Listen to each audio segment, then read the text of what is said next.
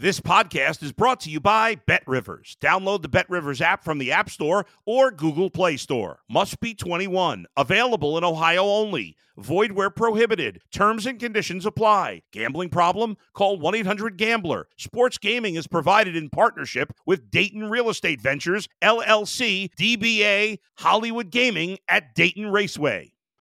Let's go to the bullpen with Adam the Bull on the BetRivers Network. We're talking with the great Terry Francona. I know everybody poo-poos baseball fights. They're like, hey, you go out there and everybody's just talking and shoving. But when you get out there, man, those guys are big. They get after it. And when they get after it, man, look out. It makes you a little nervous. Robin Ventura still won't talk about Nolan Ryan to this day. He wants nothing with that conversation. Listen to The Bullpen with Adam the Bull on Apple, Spotify, or wherever you get your podcasts.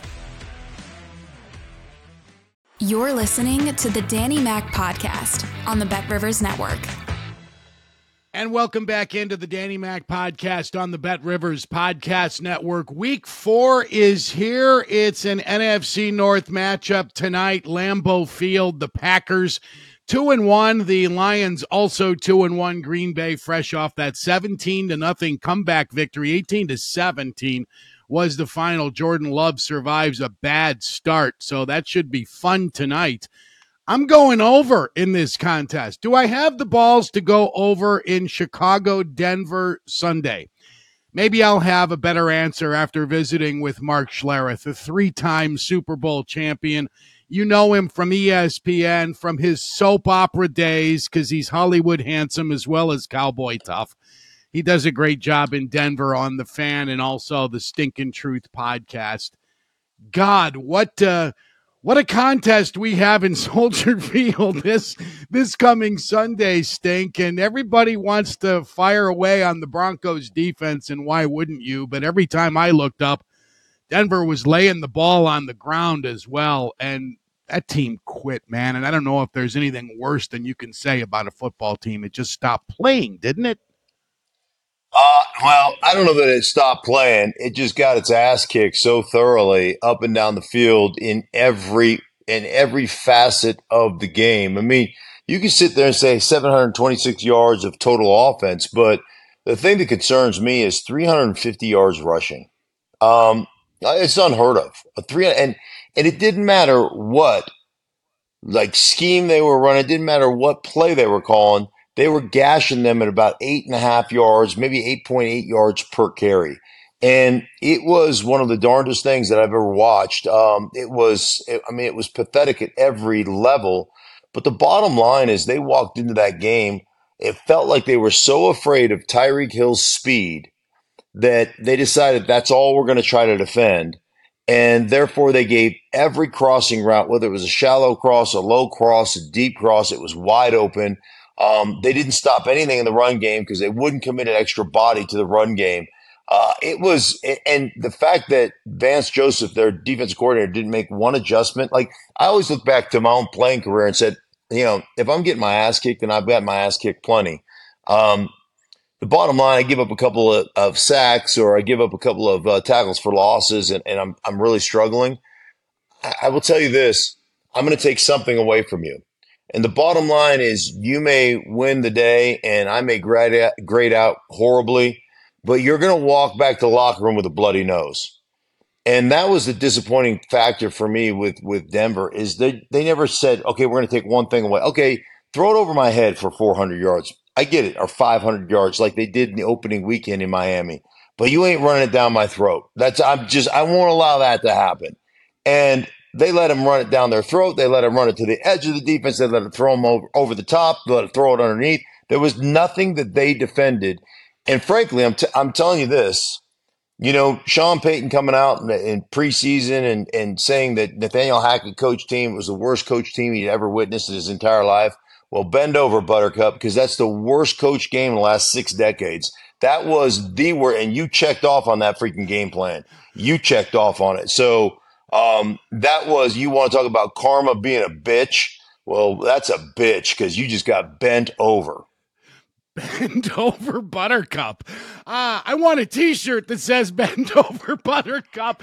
I don't know if the Bears have the ability to bend him over this weekend, but Sean Payton, and I like Sean. Man, $18 million a year, if memory serves correctly. Mm-hmm.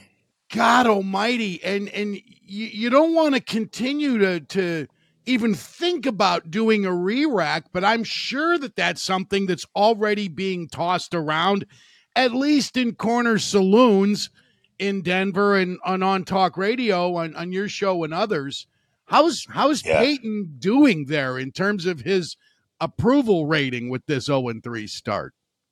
Oh, it's bad. And it wasn't good to begin with because, Sean Payton is Sean Payton. He comes off as fairly arrogant. And I would just tell you that most coaches that coach in this league are very arrogant. Like I always used to say, you think the egos are big downstairs in the locker room? Walk upstairs to the coaches' offices. Those are where you find the biggest egos in football. And so, but that's part of that bravado is what makes Sean successful over all the years that he's coached. So, yeah. I mean, the fact that you're sitting there getting throttled, that you're giving up 40 plus points per game, you're the worst defense in the National Football League. Offensively, you can't score touchdowns in the second half. Yeah, it's a problem. It's a big problem. So that's kind of where we sit right now as an organization. People aren't happy. They're not happy with Sean. They're not happy with the results. And they shouldn't be. Broncos country, you look at this proud franchise. This was a jewel in the crown of the National Football League for 3 decades under Pat Bowlen. And it's a joke. It's a laughing stock. I'll give you, for instance, I've never seen anything like this. Like a couple of things. One, some rookie named Devin Achane had such success against the Broncos that he changed his name to Devon Achane. Like that. I mean, he went from Devin Achane to Devon Achane. Like it won 200-yard game rushing. Like I can no longer go by this name. The artist formerly known as A-Chain. Like you just whip somebody's ass when that happens to you. And then something I've never seen in 12 years of playing and 24 years of covering this game with ESPN and then now with Fox over the last 6 years and on the radio and all the other things I do, the Stink of Truth podcast. I have never one time, like offensive linemen, we are fat, we are lazy, it is hot, we don't want to be on the ground. It's just like I have to get myself off the ground once I go on the ground. Raheem Mostert ran a 20-yard touchdown in the red zone and broke it to the right-hand side, went in, dove to the pylon, touchdown.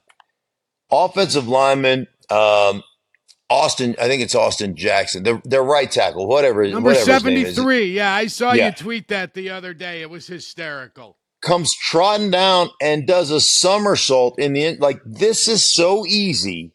These guys are so bad. This is so easy that I have energy to do somersaults in the end zone. That's how bad the Broncos are right now. I've never seen anything like it. Like I am so embarrassed for my former organization. I can't even tell you. It just is. It's like I said. It's the worst coach game in the last 6 decades. That tackle should change his name to something else. If he's right in the inch, he's earned it. How bad is Justin Fields from what you've seen this year and last? And you had a few Bears games last year. I know you have Bears games when I laugh a little bit because you quote rounders and more guys should do that. Yeah.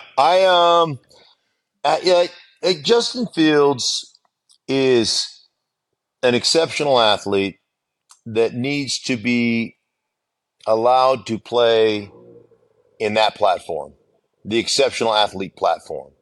Meaning we have this propensity because it's not letting guys run around and do things with their feet and letting guys, attack the edge and do all the things that great athletes do.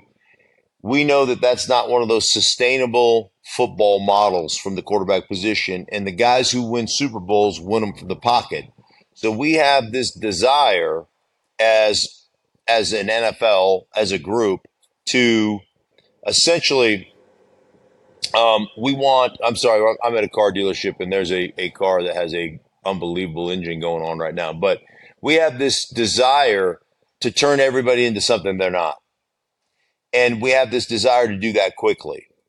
And that guy is an exceptional athlete. When you get him on the edge and you give him the RPO game and you let him run, you do all those things that you've done, he's a really difficult guy to contend with. When you ask him to be more of something that he's not, it's difficult. And when you've been an exceptional athlete, the best athlete on the field your entire life, your default mechanism when things break down, as they often do in the NFL, probably 30% of the time, offensive plays just break down. It just doesn't operate as it was designed. Well, your default mechanism is from the neck down. I'm going to let my athleticism take over, and I'm going to go make a play. When you're trying to be, when they're trying to coach you out of that, I think that's a tough adjustment to say all of a sudden you've been able to rely on athleticism and out athleting people your entire life, but now we want you to make your default mechanism from the neck up. So quit doing that. Well, I'm sorry. Like, that's instinct now. And so I think there's a transition that happens in your career, but it's a long, arduous process. And when you try to speed it up, I think that a lot of things fall out of sync. Here's how I know that I suck at golf. All right, this is how I know. I can pipe a drive 320 yards, and I can hit an approach shot, at 200 yards. I can take a 7-iron, hit it stiff, and have an eagle putt. And I might sink the eagle putt, but the bottom line, I'm going to get a birdie on that par 5, right? I mean, it's just going to happen. But then it's the quadruple bogey and the triple bogey and the double bogey, followed by another quadruple bogey that tells me I suck at golf. Okay? I can make a good shot. I can have a good throw. I can put together a good drive. But can I do it consistently, time in and time out, over and over and over again? And that's the inconsistency that you see in that offense right now. And that's what Justin Fields is dealing with. And that's why, to me, you've got to give him the tools to do what he's best at, even if it puts him in harm's way to a degree. What are your expectations of this game Sunday? Do the Bears get healthy against that Broncos defense? Well, I would tell you this. Right now, I saw on StubHub that you can get a ticket for $2. And I think they're absolutely sticking it to the fans. $2 is way too much to watch this game. Listen, that defense is pathetic, but again, I think the Broncos walked out of that locker room, and it's the most scared team I've ever seen in my entire life. They were so petrified of being beat by the speed of the Miami Dolphins that they basically let them do anything they wanted. You're not going to see that same, one thing about NFL players, they're all proud. They all got to the NFL because they're exceptional athletes, and they got absolutely embarrassed, humiliated, put any word you want on that. So you'll see a much better effort and a much better plan against the Bears. The other thing is they're not necessarily afraid of Justin Fields throwing it over their head like they were Tua and they were, Tyreek Hill and all those. So you'll see a much better effort. I still think they're vulnerable in the run. I don't think they've defended the run well. Their edges have not been great at setting edges or defeating blocks on the edge. So I think there's certainly an opportunity not only to run the ball, but run all the play action and the boot keep stuff and use Justin Fields as as an offensive weapon. So I think there's an opportunity for some success against that defense that is, the worst defense in the National Football League. Yeah. Certainly a couple of them that have struggled mightily this year. I want to back up a little bit and talk about what it's like when you cannot defend the run. And you'll have to hearken back to your days in Anchorage or at Idaho in the 2-platoon era. Is there anything you've ever experienced in sports that is more emasculating than having an opposing offense just shove it up your ass running the football? No, it's you can explain away an 80-yard bomb over the top of a corner that gets beat or a safety that gets caught up, on an underneath route on a smash and the safety gets hung up and can't get over to help the corner. You can explain those things away. Those aren't a physical bludgeoning. That's a technique mistake. That's a coverage bust. That's one of those things that you can just go, oh, you know what? We can't let that happen again. Ooh, rats.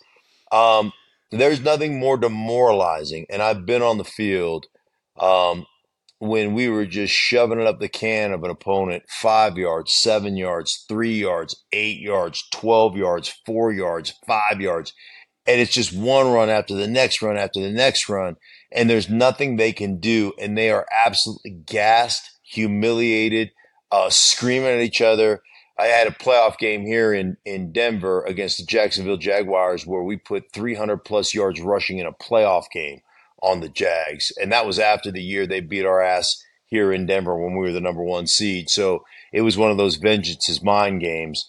And there is nothing more gratifying to an offense than being able to do that. Now, Miami's a little bit different because they had a lot of breakout runs. I mean, they had some big time breakout runs, but even when they didn't, they were just gashing. The running backs were not being touched until they were 4 or 5 yards in to the defensive front seven. So yeah, it was humiliating. But there's nothing more humiliating for the defense to not be able to defend the run, just to get it one after the next, after the next, after the next.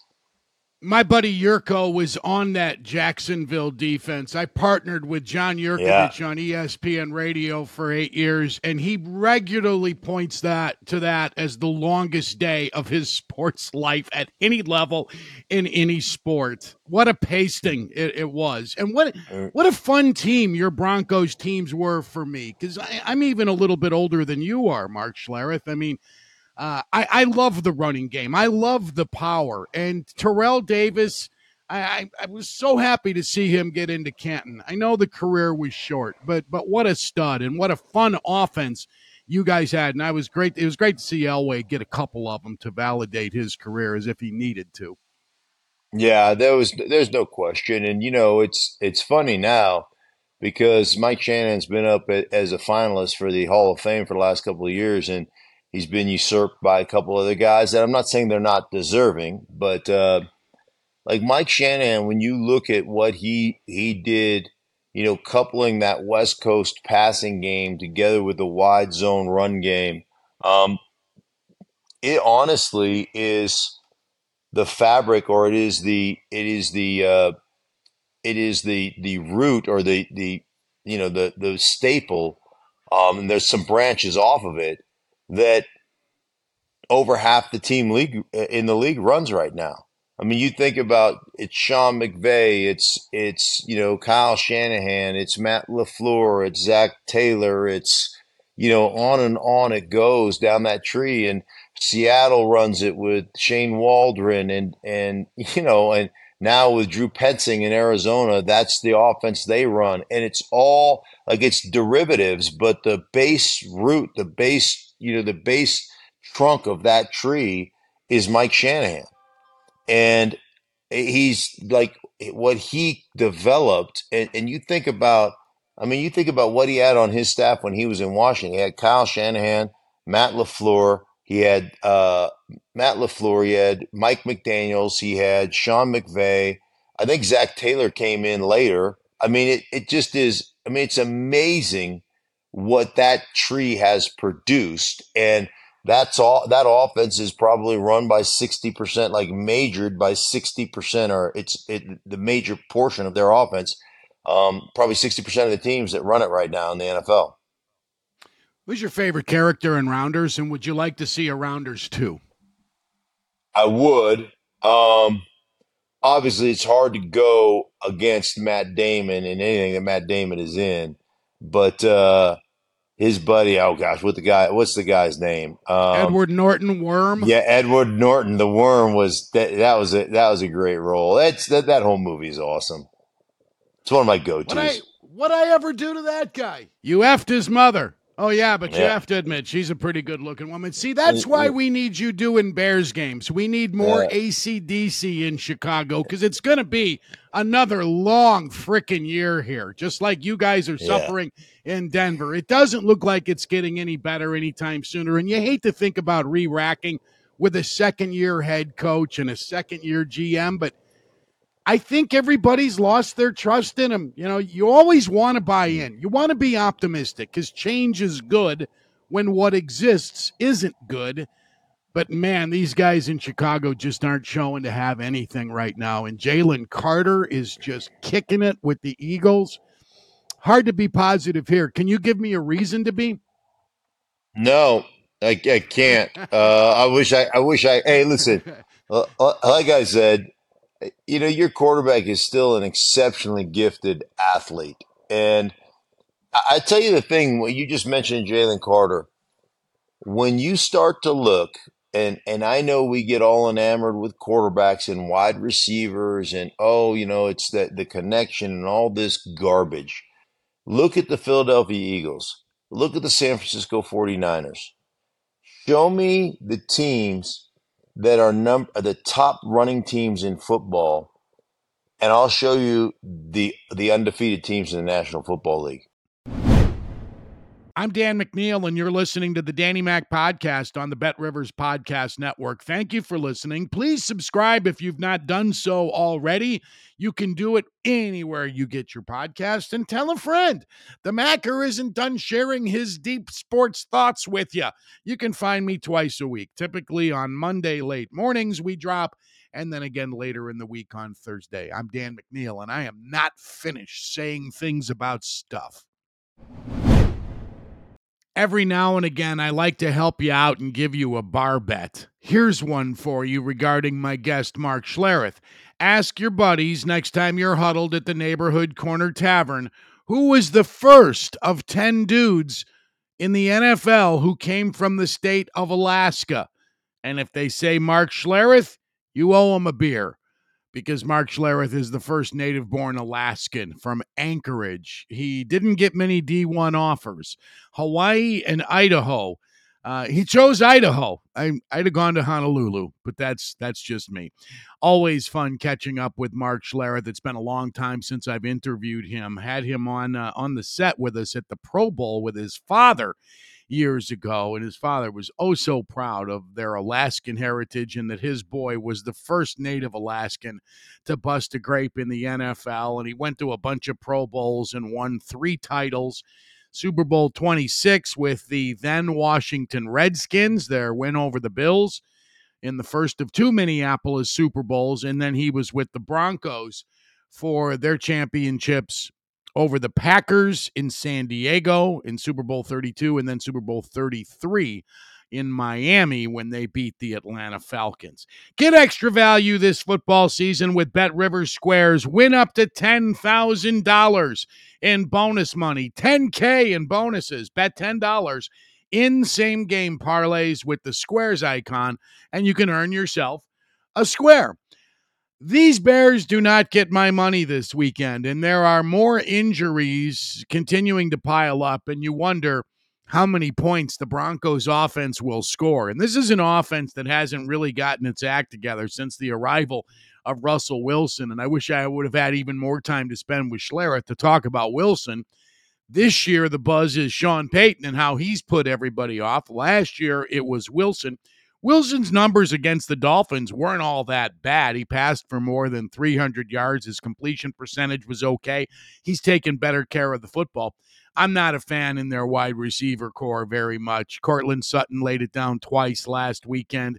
Jerry Jeudy did not practice with the Broncos Thursday. But here's the rub. The Bears have guys who didn't practice as well Thursday, and it's more guys in the secondary. You're already missing Kyler Gordon, the second-year corner who had hand surgery 2 weeks ago. Eddie Jackson, the highly paid, rarely visible safety, didn't practice. He's got a foot. And Jalen Johnson is nursing a hamstring. Josh Blackwell, the other corner, has issues. He didn't practice Wednesday. I'm telling you, I did what I said I was going to do Monday on my podcast. In case you missed it, I said, I'm going to find me some Marvin Mims, a rookie out of Oklahoma who can flat out fly. Not a real big guy, 5'11", 200 pounds. But Marvin Mims will be my fantasy football savior this week, picking on those Bears defenders who don't belong in a starting lineup or even playing as a reserve. this weekend. So I expect Mims to have a big day. I'm sure Sean Payton wants to get younger players involved since he got a lot of crap out of one of his key veterans, Sutton, last weekend.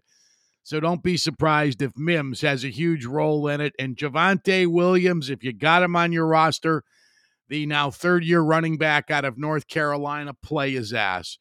The Broncos are in as bad a shape as the Bears in many regards, but they still have some playmakers. I think the running back's going to have a big day. The Bears are underdogs in the game. Here's where we have at Bet Rivers right now odds on the NFC North, in case you haven't refreshed your app lately to take a pick at this. The Lions, who are slight favorites tonight over the Packers at Lambeau Field, remain the favorite, of course. They're minus 112. Green Bay is right behind at plus 160. That'll change if the Packers win tonight. If you think the Packers are going to win at home tonight, that's going to slide down maybe even to even money. So jump on the Packers today for the division if you really believe in this team. And Jordan Love survived a real bad scare the other day because they looked like shit for the first three quarters, trailing 17-0. He was not composed. I didn't think Matt LaFleur coached a great game either in the first half against the Saints, but they get a break, and Jameis Winston comes in for an injured Andy Dalton. I'm sorry, I keep wanting to say Andy Dalton. Derek Carr. I confuse the two. Derek Carr, the next journeyman, soon to be Andy Dalton, where he just floats around the league every other year and catches a check. And all right, Packers plus 160. The Vikings are plus 550. Where are the 0-3 Bears to win the NFC North? They're plus 2,500. Plus 2,500 for the Bears. I've been thinking, as I told you I was going to, on the worst year in Chicago sports history. And this is going to be a podcast that merits a guest who was around during the year. And I'm not certain if I'm going to pick 1997, but that's the one that comes to mind more than any on a horribly frustrating year in Chicago sports history. What gives me pause is an NBA title by the Bulls. That's pretty significant. That's more than the Cubs making a run at a wild card this year. And this series in Atlanta is just so Cub, isn't it? Blowing a 6-0 lead in game one and losing that game as shades of Brant Brown were resurrected in the form of Seiya Suzuki. And then Wednesday night, they had a 3-1 lead. They squander the lead. They take another lead. The Braves catch them. The Cubs get a lead in extra innings, and the Braves finish them 6-5. Just an awful first two games of that series. But the Cubs were awful in 97. They won 60-some games. That was the year they started, I think, 0-16 or something like that. They had a long, long stretch to start the year without a win. The Blackhawks underachieved. They were a below 500 hockey team under head coach Craig Hartsburg. The Bears came out of the gate horribly, losing their first 7 amidst a 4-12 season. They turned it around a little bit in December, and it wound up saving Dave Wanstead's job for one more year before they went to Dick Duran after they screwed up the Dave McGinnis hiring.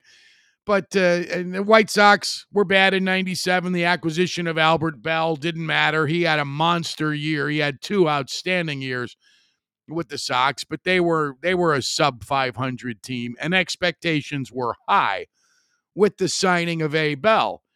So that's where I'm leaning. But I want to get a guest, and I want to get more just than the records of these teams and the evidence of failure by not getting to the postseason, other than the Bulls winning the NBA championship, is the vibe those teams created. Because I think when you're talking about the worst year in Chicago sports history, or any team's sport, any city's sports history, it's more than just the records. It's about what the expectations were of those teams going in, how those expectations were altered along the way, whether based on good play or bad play, what the team did to patch up areas of need during the season or didn't do. And as important as anything, how the players and coaches and managers and front office people comported themselves. Were they an easy team to dislike? You know, there have been some real unlikable teams in recent years. The White Sox 2 years running, other than the center fielder, F them all, right? I mean, who do you like on that? And they traded your buddy Jake Berger, who's getting it done, by the way, in a Miami Marlins uniform. This year's vibe from all of them, other than the Cubs, has been absolutely nightmarish. So it's a lot more than just wins, losses, bodies through the doors. It's about the vibe those teams created. So I'm gonna spend some time thinking about it over the weekend when I'm not winning a ton of money, because I'm gonna be real busy on my Bet Rivers app this weekend, and I'm gonna be smart. I'm gonna make just a couple of plays, and you can follow me on Twitter at Danny Mac Show. Sunday morning, I will post my best plays based on our numbers at Bet Rivers. I'm staying away from the Bears and Broncos, although I'm tempted to go over in that game. Man, it is tough not to be drunk on the Miami Dolphins. You want to keep rolling with Team McDaniel? I'm not going to say don't do it, but as this continues to go, the numbers are going to get higher and higher for Miami, although they find themselves in a weird position this week of being underdogs because they have the vaunted Bill. Yeah. There are some awful games coming up on Thursday Night Football. Enjoy Packers and Lions tonight because the Bears and Commanders are next. And then I think we have a Broncos-Chiefs game coming up soon. So you'll get another look at Sean Payton as if this Sunday weren't going to be enough. Enjoy Week 4. This is fun stuff, isn't it? Win or lose, right? It's always more fun when you win, but the thing is you keep playing because, as Mikey McDermott taught us in Mark Schlereth's movie, Rounders, you can't lose what you don't put on the table, but you can't win very much either. I want to thank Adam Deli, who is the big boss at Bet Rivers. Baby Capone, thank you for giving me these opportunities. Randy Merkin is the guy in charge of getting guests for us, like Mark Schlereth. Way to go, Merk. Sam Michael is my loyal and trustworthy producer. And also thanking Alex Pastor for everything he does and getting me information about where the odds are going, helping out on social media, as well as Troy Mocker, the Washington Commanders fan, who says there is no chance in hell you will ever see the Redskins attached to the Washington football team again. It may not be the Commanders very long, but it ain't ever going to be the Redskins again. Thank you very much for listening. Have a great NFL weekend. My name is Dan McNeil. So long. Thanks for listening to the Danny Mac Podcast on the Bet Rivers Network. If you're a tennis fan, you'll love Betting Weekly Game Bet Match on the Bet Rivers Network. Whether you're a bettor or just love tennis, you'll enjoy the in-depth analysis each week of the tennis calendar. Subscribe to Game Bet Match today from your favorite podcast provider.